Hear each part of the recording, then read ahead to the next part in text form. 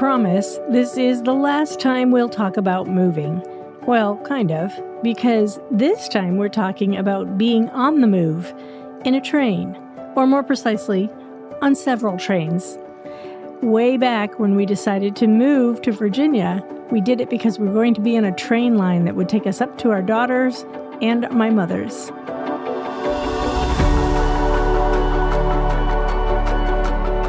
I'm Emily Morgan. And I'm Mike Morgan. And in this episode, we've got trains of two distinctly different sizes to talk about. Little bitty tiny toy ones and the great big kind. Yeah, we're going to revisit an old episode about play and having fun with your grandchildren. If you haven't heard it, I hope you'll stay and listen. And the other thing is that we're going to talk about trains to get us where we need to go. So it was a long time ago when we started talking about this this relocation as an option, and one of the components of that was based on the fact that the Northeast Regional Train Line runs right close to where we've moved. Yeah. We have other grandchildren who live in New York City, and so we are anxious to get back up to see them. And then my mom, who lives about an hour north of Boston, we want to be able to get to her when we need to. And really one of the thoughts behind this was that Mike is still working. And as a result of you still working, I still need to be able to do work. Now, it's a little hard sometimes with Wi-Fi being spotty along the way, but at the very least, I can do work of the kind that isn't requiring Wi-Fi all the time. And we'll see how this goes. Yeah. I mean, the theory is work from anywhere. Let's see if they really mean that. Yeah. Plus, I don't have to be a taxi cab driver all the way up the Northeast coast.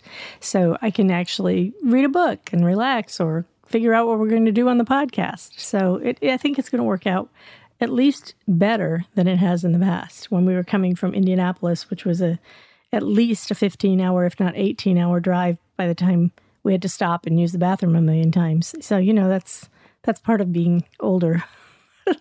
I don't know what you're talking about. Yeah, it's so funny because when we first came here, we went to the train station and it was really hard for us to figure out all of the different routes and how we were going to get to where we needed to go and meet up with the schedule. So we needed professional help. And Yeah. Fortunately, there was a guy in an Amtrak uniform who wasn't too busy, frankly, right then. And when we explained our problem to him and then asked him to just figure it out, he lit up like a Christmas tree because this sort of thing he loves to do and hardly ever gets a chance to. Yeah, we kept saying, okay, it was a long time. It was maybe even 45 minutes.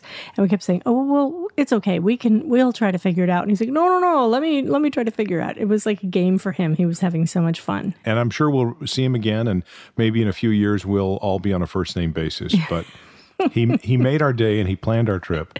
So our first big train travel experiment comes off in a few weeks, and we'll talk about it when it does. Yeah, we'll let you know how it goes. And if you have any train experiences that I'm not talking necessarily tourist trains, although I would love to go on a train trip across Canada. So if you have any experiences with train trips, I'll probably ask that question on Facebook, but please write to us at grandlifeconnection@gmail.com. Or give us a phone call at 317-572-7876.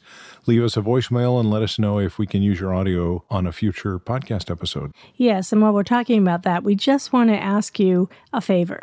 So as we would like to grow this podcast and continue to offer you content, we would really love a rating and a review of our podcast. Mike, how are they going to do that? Well, most ratings and reviews get put into whatever is the podcast app or podcatcher, as they call it, that you would tend to be using. So in Apple Podcasts, for example, the rating system is giving it a certain number of stars. I think it's 1 to 5.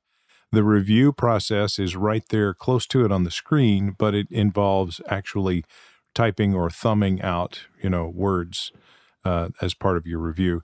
Most podcatchers have some capability like that. And we would really, really appreciate anything you can do. And by the way, let's just make it clear, it's not about money, because we're not making any money doing this. This is purely a passion project. What we want is more listeners. Is a sense of scale. Right. Right. More listeners. We have gotten more listeners over time, but we'd just like to get more. There are more grandparents over time. I'd bet money that even with COVID taking out, a share of the population of elder persons in the country, still there are probably more grandparents now than there were in 2019 when we started this. What do you think? I think you're probably right. And the thing is, if each one of you, I guess I could ask each one of you to tell one more person about the podcast. Just tell them, you can go on your Apple device, you can push podcast, you write in the Grand Life, and you can hear it. You can go on your Android device too. Let's not. You can? Okay. Sure. I don't have one, so I don't think of it that way. Live in an Apple bubble. Yes, I do live in an Apple bubble. As we think about going on these train rides, I keep thinking how wonderful it would be if we have good experiences with this, that we could offer to have a grandchild come with us, come with to New York City, come with us to go see a show in New York City, go up to Boston, go see their great-grandmother. I mean, to me, the idea of trains and train rides is just magical. But maybe I'll feel differently after I do it. I don't know. I've taken a few trains and it's been a good experience, but I haven't done anything this long or what I'm considering going to do more often. But think about that. How fun would that be to have one of the grandchildren come with us one way or the other? Wouldn't that be great? We did that with children, once. Yes, we did. It was an excremental disaster. Do you remember that? Yes. It was so bad. We have 4 children, and one of them had a terrible attack of the runs in the train. And I have to say that for young parents, a train bathroom is just not equipped to help you in that situation. Well, it wasn't in the 80s. Yeah, I'm going to definitely give it a look to see if they even have a changing station or anything for children, because at that time it was disastrous. And but that wasn't the train's fault. No, that's true. That was just baby stuff that happens. Anyway, the point is, we're going to listen to an old episode, and just part of this old episode. And it was about play, and it was about fun and imagination and inviting children in to play. But how did we get from there to here? Well, we're going to talk about toy trains or model trains. And we took some of our grandchildren to this place in Indiana, which was a huge, 3,000 square foot train tracks of all sorts. It was free. You go in, and it was called Mr. Muffin's Trains. And you could pick up a muffin, sit down with your kids, then go and watch all these trains. I had the privilege of sitting down with Steve and Liz Nelson on a visit to their model train layout up in the small town of Atlanta, Indiana. It's quite a layout. It's a 3,000 square foot train display. And it's called Mr. Muffin's Trains for a couple of reasons. When my kids were little, I would make up stories about the muffins, take a joke and convert it into a story about the muffins. And so when I started to get involved on eBay, one of my sons was going to build my profile for me. So he thought it'd be really funny to make it Mr. Muffin's Trains, because that was the name I used as a kid, in telling those stories. So that's where it came from. But it didn't end there. In my imagination, you were Mrs. Muffin, because there are muffins here with coffee and for people to indulge when they come to the layout. That's true. Yeah. Is that how that evolved? We wanted to serve something, we're Midwesterners, right? So we want to be gracious and hospitable. So she quickly had the idea, since we're Mr. Muffin's Trains, to start making the muffins. And we've had several people on occasion tell us, yeah, I'd name the place too after the muffins. These are great. Liz explained that as the model train layout has evolved from being in their home to an 1,800 square foot building in the northern suburb of Indianapolis, to a 4,000 square foot rental property, and finally to its present home in Atlanta, Indiana, the philosophy has always stayed the same. Our concept had always been, it's like you're coming into our house, it's just in a public space. We really felt very strongly that families needed someplace that they could go and have a family activity and not cost them anything. Absolutely. So no matter what their circumstances, they could go and enjoy something together. And great. whether it's, a single mom or dad with a small child, if it's our developmentally disabled population, which has been phenomenal at Mr. Muffin's Trains, or a multi-generational group. They don't have to worry about what's it going to cost us to do this. Right. They can just drop in any time. Steve understands how much fun it is to watch model trains, even for those who are not train enthusiasts. Frank Sinatra's band members and David Letterman, to name a few. Steve's own personal history with model trains started early, and it includes a time before he began collecting. But given time and opportunity, that changed.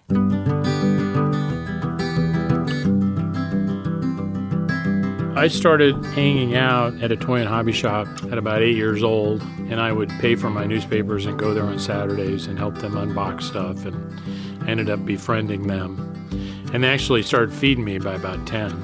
And at 14, I was on the payroll.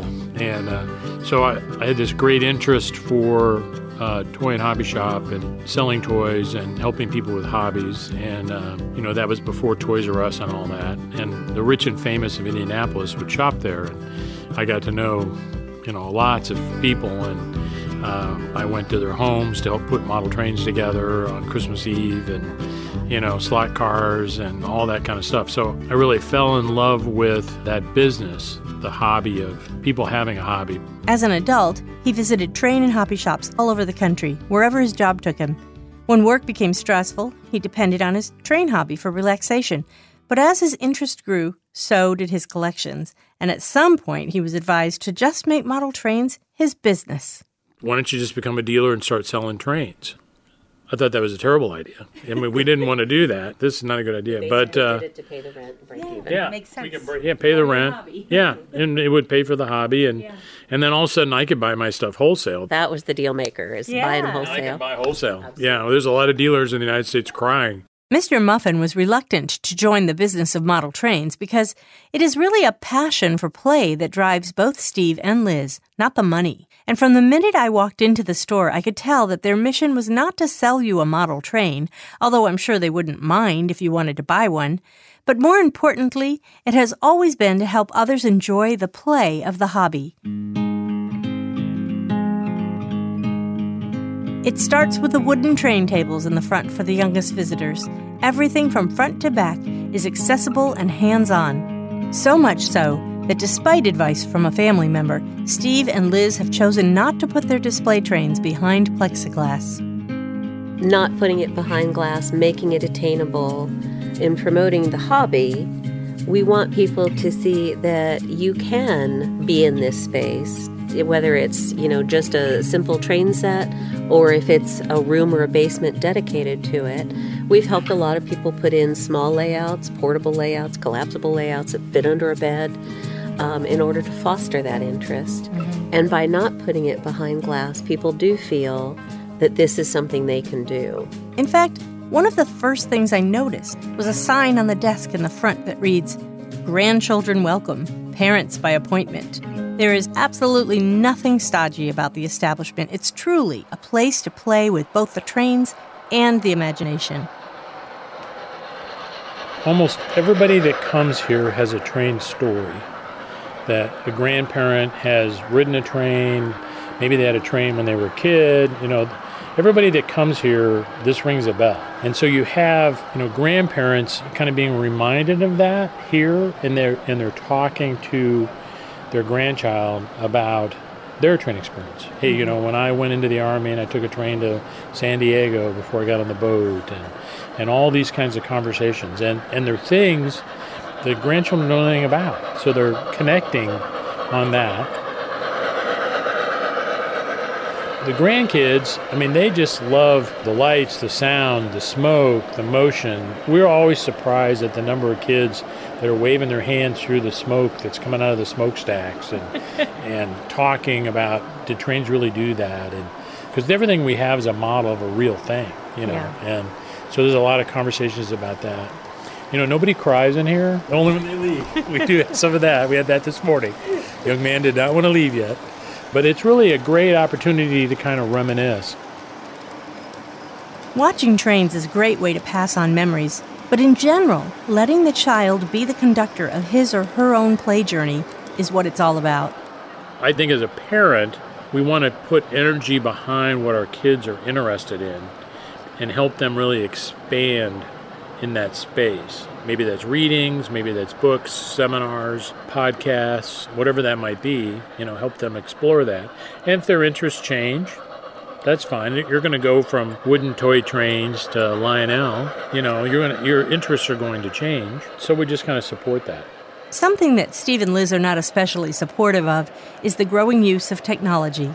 We still need to teach creativity. We need to teach working with your hands to build something and to solve a problem and figure it out and create a vision for what you want to make and then make it. And that's not a two-dimensional task. That's not a computer task. Okay, it's a hands-on task. And so I think we still have an obligation to kind of teach that. We like to tell parents, put your electronics down and play with your kids. If a parent comes in here and sits on the couch with their phone, let their kid walk around the layout, we will go to them and say, hey, you're missing a parenting opportunity.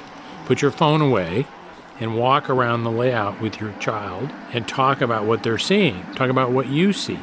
Have a conversation about, well, how do you think that was built? Or how did that come about? Or what about that you like? Or you're in a museum, so let's talk to your family member. Let's engage and let's kind of enjoy that. So we really believe, that at least one night a week, the parent needs to put their electronics down and play with their kids. This kind of connection will ensure a flourishing relationship with both grandkids and their grandparents. Grandparents generally are not interested in a computer game or doing something in two dimensions, electronic. That's not their thing. And we have a lot of grandparents that are actively building a train layout with a grandchild. And so when they come to Grandpa and Grandma's house, they have something to do together, not just I'm going to sit here by myself and use my phone or my iPad. I'm so thankful for people like Steve and Liz who give so much of themselves to their community and speak out about the importance of the kind of play that encourages relationships, especially ones that span the generations.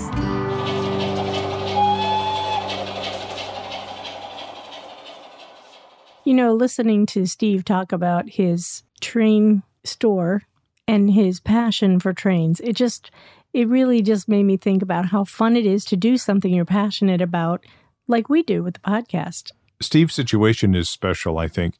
He's got this thing which he loves passionately and has for a long time. It really is the sort of the fuel in his engine. Didn't mean to make a joke there. And then he's got this place that he's developed over time. Yeah. And it's super well equipped, and he's got expertise, and he's got a national reputation. Everything works together to allow him to spend his time doing things that are fun. Yeah. I did call him and get an update of how he's doing, and he's still going along, chugging along, doing his thing.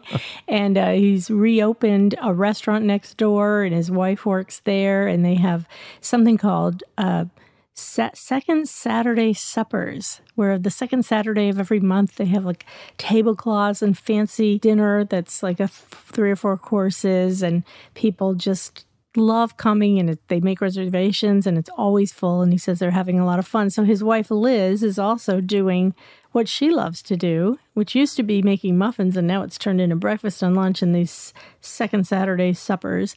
So I think it was just such a compelling thing to hear people do the things that they love to do. And he sounded happy, and he thinks everything's great, and he's enjoying his semi-fame that he gets when he goes to York County to this train show. And he's still opening up every Saturday for anybody for free who wants to come and watch these trains. People of all coming from all sorts of places, children with special needs, just anybody who's interested. And he will talk about, the trains and all the things that he loves about the trains. So it's kind of fun. Yeah, that's that sort of thing. I hope we will find special places, special people like that, where we've moved to, our new adopted hometown. But the ability to hop in the car and drive 40 minutes and be transported into a place like Mr. Muffin's Trains was a cool thing about living where we used to live. Yeah. So now we have a new experience with real trains that we're going to have. And I also wanted to mention that we had an interesting experience just recently getting our driver's license. We both had to go get that and get our new license plates. And our license plate, so funny, begins with the letters TRX and then a number, which I thought was so funny. We both looked at each other like, okay, our grandkids are going to love it because it looks like T-Rex. We do have some dinosaur-loving grandchildren, as probably most people do. So I'll run around wearing a suit or, with my arms drawn up so that only the hands protrude, and we'll have fun with that. Yeah. But getting our driver's licenses was kind of it's kind of a final thing, it seems. Like, you really live here now, you have different license plates, you have your driver's license, and you are on the move. So we are, in every sense of the word, on the move. That's my goodness. Yeah. Big deal. So watch out, Virginia. We're going to make a huge difference with our 2 votes. And our 1 car. I bet most people who listen didn't know that. Didn't know that we've been committed to be a 1-car family for years now. Yeah. Yeah, we have. There's a whole story behind that, and it's not that interesting, but we are talking about transportation. Yeah. And so our 2 votes in our 1 car. Hello, Virginia. Yay. So we have settled in, starting to feel a little bit like home, almost feeling like retirement in some ways. We have a little more time on our hands. Don't tell my employer that. I know, a smaller footprint, an ability to go to concerts with our grandchildren. We've been already to 2 concerts with our grandchildren. We've only been here for 3 weeks. We've gone to ice cream and a cookie place, and we've just had a lot of fun. And you know what we haven't done for 3 weekends in a row? What? Yard work. That was part of the deal. Yeah, so we have more time to play than we have for a long time, and we hope that translates into play with our grandchildren, because that's what this is all about. I'm Emily Morgan. And I'm Mike Morgan. And thank you for joining us in Living the Grand Life.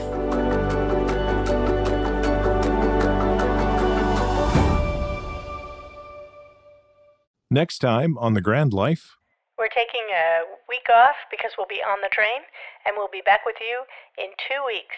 So that's next time on The Grand Life.